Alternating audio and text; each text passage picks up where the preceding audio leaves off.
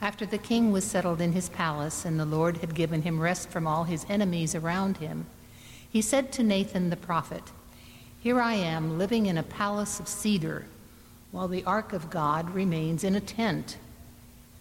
Nathan replied to the king, "Whatever you have in mind, go ahead and do it, for the Lord is with you." That night the word of the Lord came to Nathan, saying, "Go and tell my servant David, this is what the Lord says. Are you the one to build me a house to dwell in? I have not dwelt in a house from the day I brought the Israelites up out of Egypt to this day. I have been moving from place to place with a tent as my dwelling.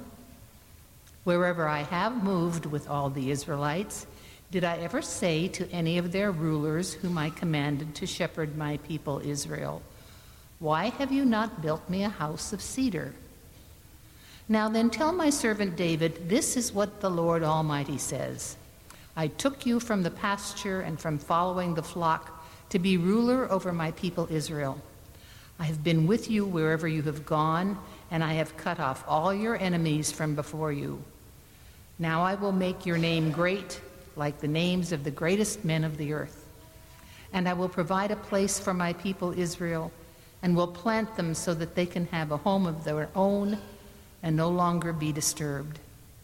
Wicked people will not oppress them anymore, as they did at the beginning and have done ever since the time I appointed leaders over my people Israel. I will also give you rest from all your enemies. The Lord declares to you that the Lord himself will establish a house for you. When your days are over and you rest with your fathers, I will raise up your offspring to succeed you, who will come from your own body, and I will establish his kingdom. He is the one who will build a house for my name, and I will establish the throne of his kingdom forever. I will be his father, and he will be my son. When he does wrong, I will punish him with the rod of men, with floggings inflicted by men. But my love will never be taken away, as I took it away from Saul, whom I removed from before you. Your house and your kingdom will endure forever before me. Your throne will be established forever." Nathan reported to David all the words of this entire revelation.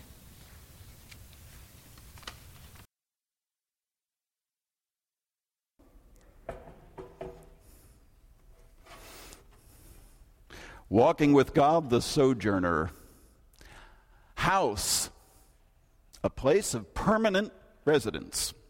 King David has just moved into a house, and he feels bad because God doesn't have one. David thinks, I know what God needs, an address. And I'm just the guy who can make that happen. David has on his mind a house for God. Well, God knows what David is thinking, and God says to David, about the house, no thanks. I'm a camper at heart, and not just on vacation. You want to give me permanence. Sounds like you're the one who's interested in permanence. You can't know this, David, but a long time from now, Freud will call this projection. How about I make permanence happen for you? How about I make for you a house? As for me, I'm just fine the way I am. I've always been moving about in a tent.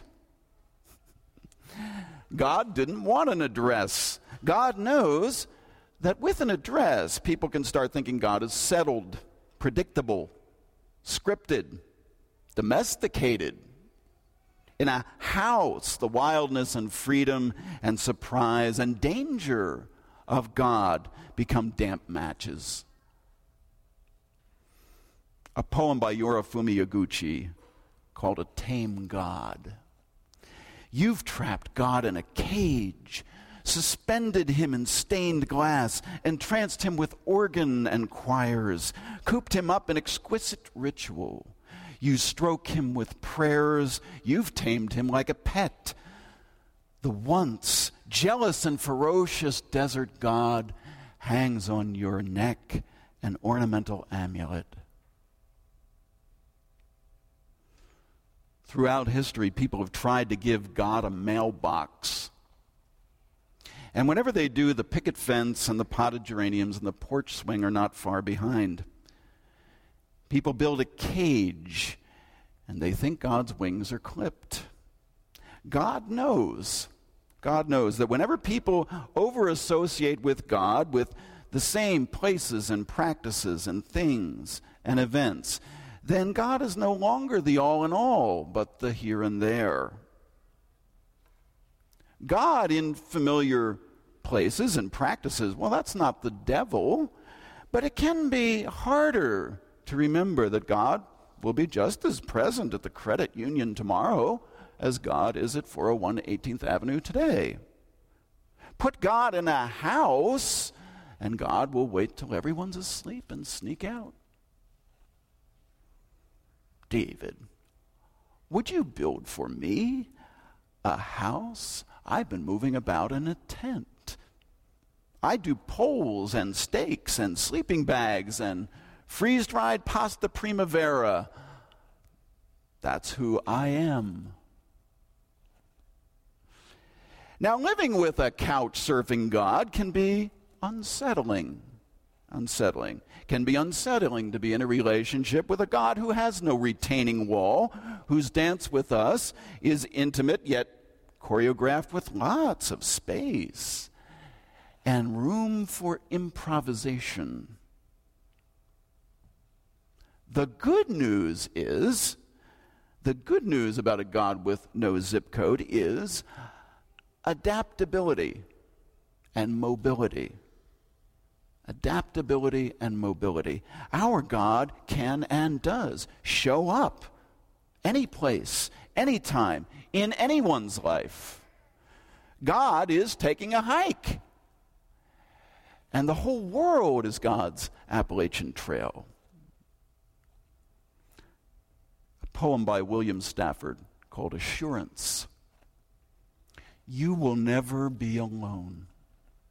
You hear so deep a sound when autumn comes. Yellow pulls across the hills and thrums, or the silence after lightning before it says its names, and the clouds' wide-mouthed apologies. You were aimed from birth. You will never be alone. Rain will come, a gutter filled, an Amazon, long aisles. You never heard so deep a sound, moss on rock, and years. You turn your head. That's what the silence meant. You're not alone. The whole wide world pours down. You will never be alone because God has no zip code, because God is adaptable and mobile, because God likes tents. Such a God is very good news to Joshua. Moses, the great liberator, the great leader of the people of Israel, dies in Moab, on the other side of the Jordan. And it is Joshua who must lead the people across the river and to their new home. God says to Joshua, be strong and resolute. Don't be afraid, for the Lord your God is with you wherever you go. Wherever you go. The Lord knows that we all meet God in the familiar patterns of life. We do. Home and family and community and worship and the Word, the familiar places. And that's good. That's good. God can also transcend the patterns and the familiarity. The Lord is adaptable and mobile, a God for all seasons. So when home and family and community and spiritual life change, God is still there. God truly does abide because God can move and move on with us to new chapters of life. God really is with us wherever we go. And God is still crossing all kinds of Jordans into all kinds of new life with his people. That's very good news. And then, centuries after Joshua, exile. Israel forced to leave their houses, forced to leave behind the promised land, forced to leave behind the only home they've ever known. The Babylonians destroy the land and deport the survivors to a distant country. Even the memory of home is threatened with annihilation. The world as Israel has known it is over. Exile, a Nakba, the catastrophe of deportation. It is then that the prophet Ezekiel reintroduces Israel to their adaptable and mobile God. The book of Ezekiel opens with a long, long vision from God. It is complex and detailed. God shows Ezekiel his ride, his wheels. God has had this thing up on the lift for months, and now God is ready to take it for a spin. The vision is complex, even bizarre, but we can't miss the forest for the trees. The message of the vision is simple. God is not tied down. God is free. God is fully ambulatory. God is a sojourner. God is a sojourner. The world as they have known it, over? Israel bound for exile? God says, I got wheels. I'm coming too. God is adaptable and mobile and with his people. In Ezekiel's vision, God does not have a tent, but a chariot with mysterious wheels that can turn in any direction. It's a grasshopper on steroids. Not only that, God's chariot is accompanied by winged creatures who can lift the whole thing off the ground and fly. I know it's a vision. I know it's impressionistic. But Israel terminated, God retools. So the promise to Joshua way back is still in effect. God is still with his people wherever they go. This is from Ezekiel 10 and 11. Then the glory of the Lord rose up from the temple. God is leaving the house.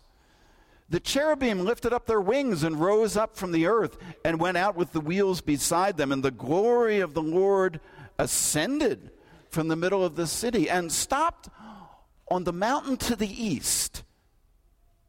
God perches there in the chariot like a red tail on a wire, ready to take off like Air Force One and leave the promised land behind. Then the Spirit lifted me up and brought me in a vision to Babylon, and there I told the exiles all the things the Lord had shown me. The mobile God joins his people on the journey, even when that journey leaves the entirety of known life behind. Without precedent, brand new chapter, never seen before. David, are you the one to build for me a house? God's blessed assurance that nothing can separate us.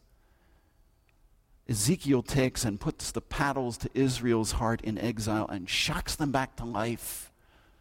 God is still there. And then, press fast forward. 3 generations of exile, 3 generations away from the promised land. And God the Sojourner is at it again. God gives Ezekiel another vision of the chariot, this time a vision of the chariot going back. This is from Ezekiel 43.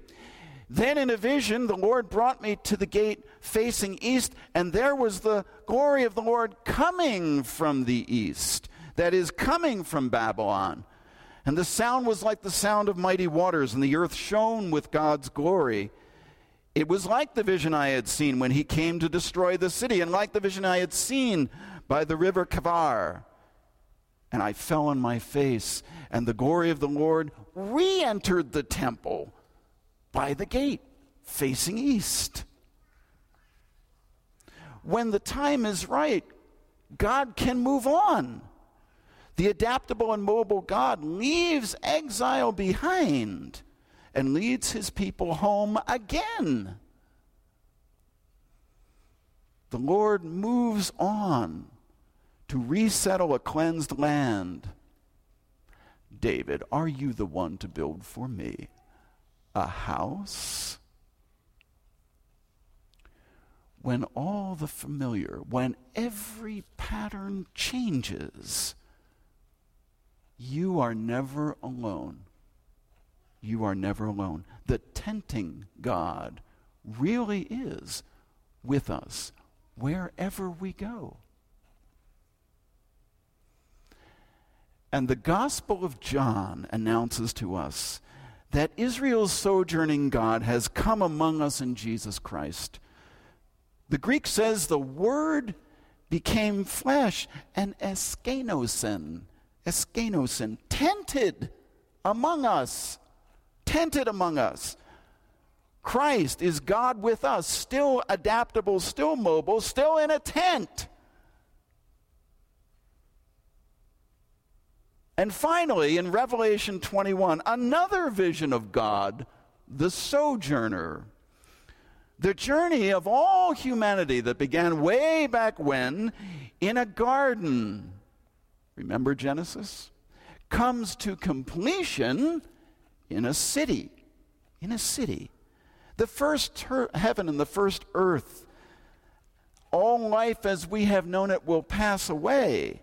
And then the holy city, the New Jerusalem, will come down out of heaven from God, prepared as a bride adorned for her husband.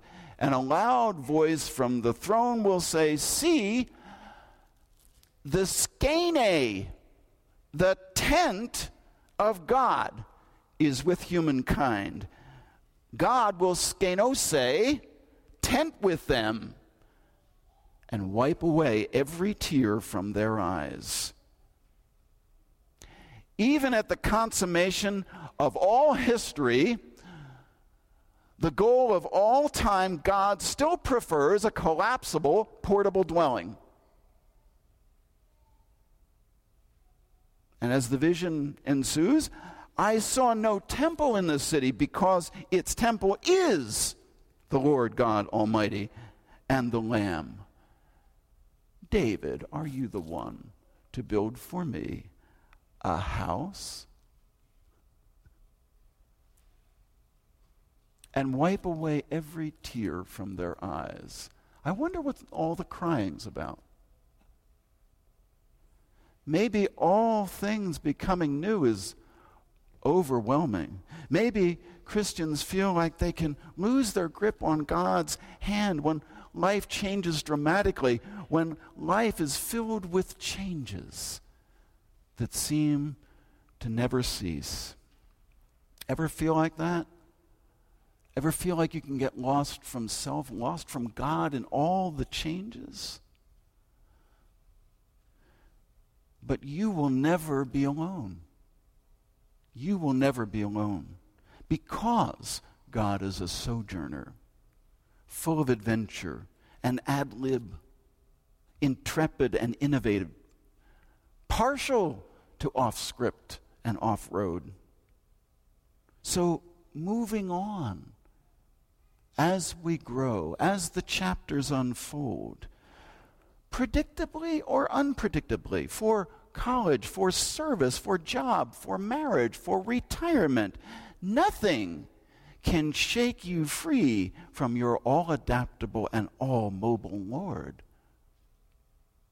Dear friends, your tenting God really is with you wherever you go. And all God's people said,